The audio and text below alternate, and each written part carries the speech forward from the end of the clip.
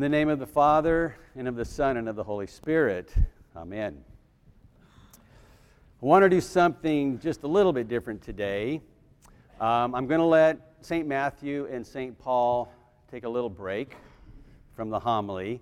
And I want to work on something that I've actually been thinking about now for quite a while. And what I want to do is I want to talk about a particular part of our service we do on Sunday morning. More specifically, I want to talk about a prayer that we do Sunday morning, and that's really narrowed it down a lot, hasn't it? Because most of what we do is a prayer. But the exact prayer I want to talk about this morning is the one we call the intercession. And now if you have a blank look on your face and you're trying to figure out what it is, I might invite you to come to Matins next Sunday morning. Because after the gospel and the chanter chants Psalm 51, the deacon recites the intercession, or he prays the intercession. You know, I've been thinking about doing this for quite a while because typically when I'm saying it, when I'm praying it, and I don't say this, trust me, in any way as a brag or anything of that nature, but while I'm doing it, I start thinking about these people that we're naming in this intercession. And, you know, we've been doing this now for about 35 years. And a lot of it becomes rote, and that's actually a really dangerous thing, especially for me, because I can disengage my mind and start thinking about something totally different. And later on, I think, oh my gosh, I hope I said everything I was supposed to say, and I have typically. But it has begun to just really be on my heart. And again, as you know, when I do a homily, it's more for me than for you. But it is something that I've kind of wanted to think about, these people who we ask to pray for us in the intercession. Is this a special prayer? Why is it a special prayer? It's a really, really special prayer because we're asking for others to pray for us. And in doing so, we're asking for some very specific things, and we're actually asking some very specific people to do that for us. Now this morning, and I'll let you off the hook if you weren't there, and I know the choir can't go there practicing, but in the intercession, I actually named 38 different people by name to pray for us.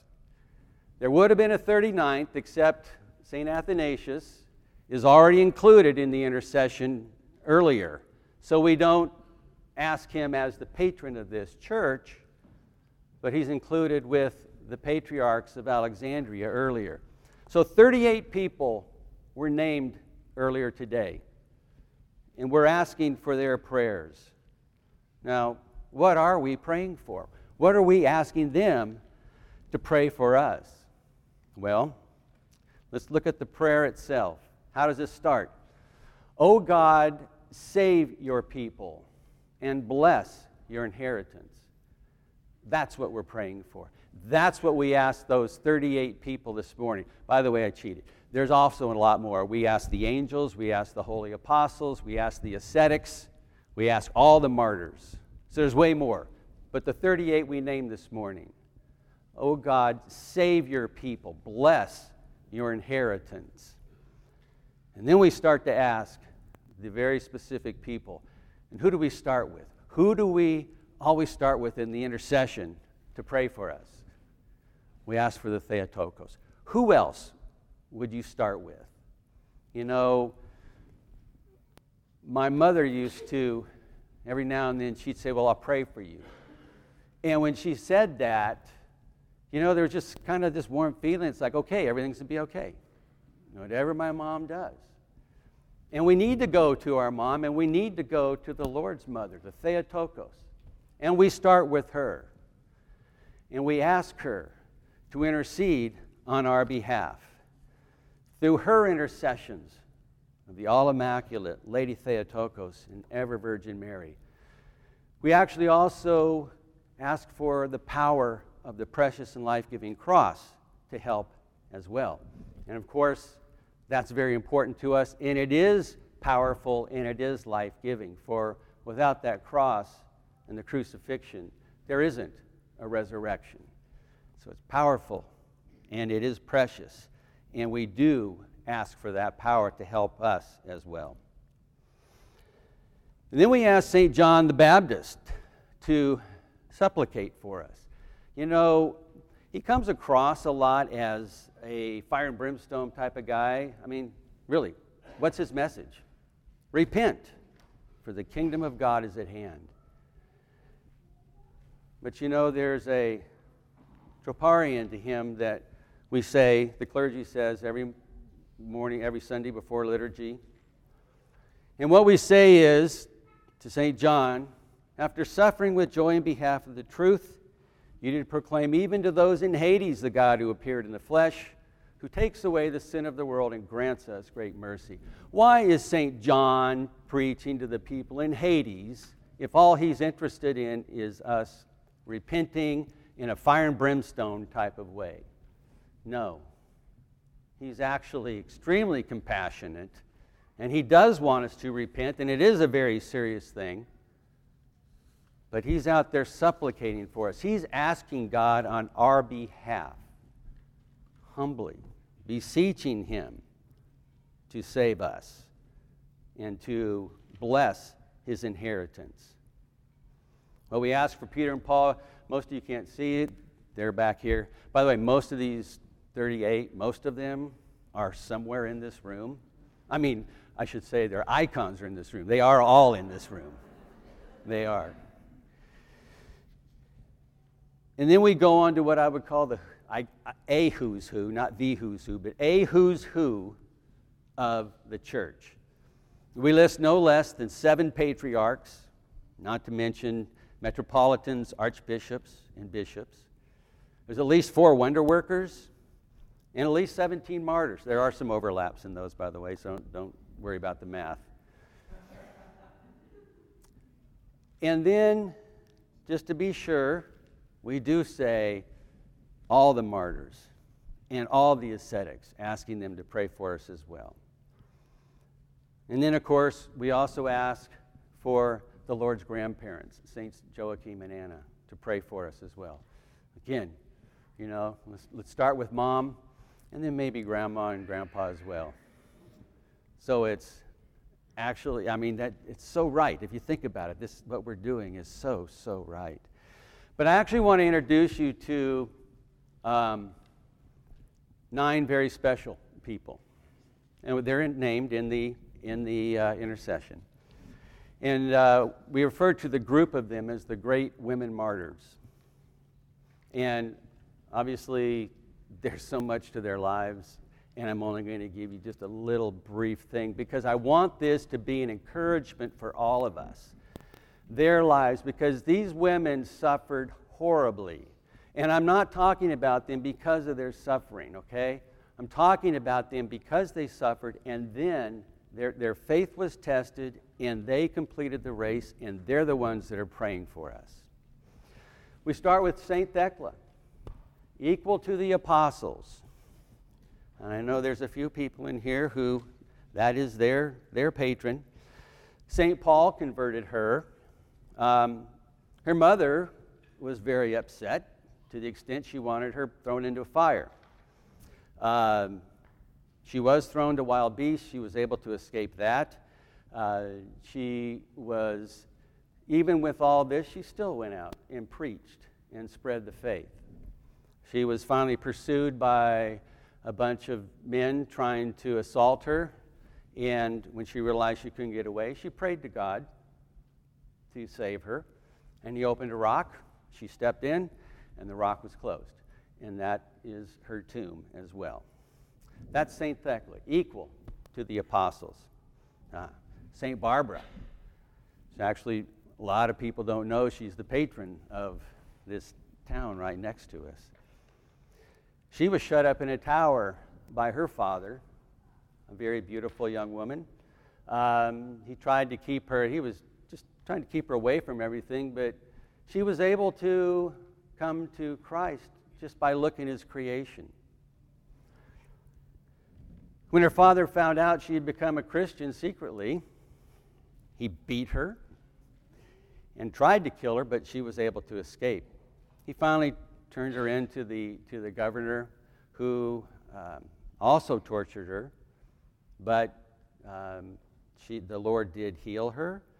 But then the torturing continued, and finally her father was successful, as he was the one who did finally kill her.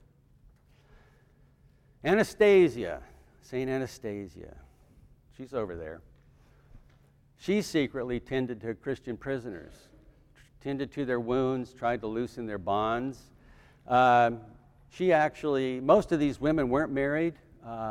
She was married, but didn't want to be. And the Lord, well, let's just say the emperor sent her husband on a trip and he drowned. So she was finally able to then openly go help the Christians, because while she was still married, her husband did beat her horribly. When she was finally arrested, she was sentenced to starve in prison. After 30 days, when she was still alive, they went ahead and put her on a boat and were going to drown her. And that didn't work either. So they finally succeeded with fire. St. Catherine is next. She too is up there. And this is also special for me because my oldest is also a Catherine, and this is her saint. Very intelligent and very beautiful young woman. Very strong. She denounced the emperor for his idolatrous ways. She was the one, if you remember the story, that the emperor actually realized she was a lot smarter than he was. So he brought 50 of his wisest men in, and they debated her, and she beat all 50 of them, for which they were killed, though at the end they all confessed their faith in Christ. And she was finally martyred. Well, she was thrown into prison after that, where she converted the general who was guarding the jail and 200 of his soldiers. So never give up, I guess. She was martyred at the age of 18. Kyriaki, another woman who didn't want to be married. She was denounced as a Christian, and she endured many, many tortures as well. The Lord did heal her between tortures. One time she was actually, when the Lord healed her, she was forced to go to the temple to pay respect to the idols who had healed her. So on the way to the temple, she asked the Lord to destroy the temple. And an earthquake came and destroyed the temple. She was 21 when she was finally martyred. Photini, some say Fotini, the woman at the well, the Samaritan woman, who the Lord asked for a drink of water, and had several husbands in her history, and the one who she was with was not her husband. But she too confessed her faith, along with her 2 sons and 5 sisters. They went to Africa, where they were arrested for preaching the gospel, sent back to Rome, and martyred there. She was particularly martyred in a well, thrown into a well and drowned. Saint Marina, another brave young woman who was able to stand up to the authorities. This time it was the imperial governor. She just flat out told him that the idols he worshiped, they didn't breathe. They didn't care whether you paid respects to them or whether you denounced them. So it wasn't any good to do that. So, of course, he tortured her, threw her into prison. She was actually attacked in prison by Satan. He came in the form of a serpent. She made the sign of the cross, and the serpent basically exploded there. The Lord showed up at that point and gave her strength, but she was finally martyred. And the Lord appeared to her and angels at the time of her death. Paraskeva, also over there. She was brought up in the faith. A lot of these women actually maybe had one parent, but maybe none who were Christians. But Paraskeva did have both parents who were Christians. They died. She gave away most of what she had to the poor. And she went out and preached the faith, even though it was very dangerous. And even though she was caught and tortured several times, God kept healing her, and finally, she too was martyred. She was martyred by the sword. And there's St. Irene. She was actually baptized by St. Timothy. She led a life of torture. She had actually 4 different kings tortured her. And not one of them, though, could martyr her. She was buried up to her neck in a pit full of scorpions and snakes, and angels came and neutralized the poison. Besides that, they tried to kill her with a sword, and the sword hit her body and it broke like it was hitting stone. And you think at some point you might say, gosh, maybe they shouldn't do this to this woman. But they kept trying. Tied her to a water wheel, and when they opened the sluice gates, the water wouldn't flow, so that didn't work. And then they tried fire, and that too didn't work. She actually ended up laying herself in her own grave, and then they closed it up, and 4 days later they went to open it, and she was gone. So, quite amazing, quite amazing. I do think that the Saint Irene was actually, we think she was responsible for saving 100,000 people. I mean, they became Christians. They were pagans who became Christians. 100,000 from this one woman. But there's others who we pray for in the intercession as well. Obviously, we ask St. Athanasius to pray for us. St. Tikhon, St. Raphael, important for Orthodoxy in this country and our archdiocese.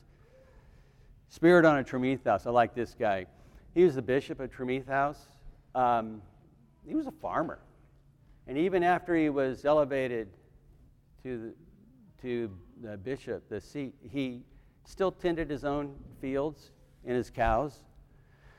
But he was also able to stop a river from flowing, and he made it rain during a drought. Some say he raised people from the dead as well.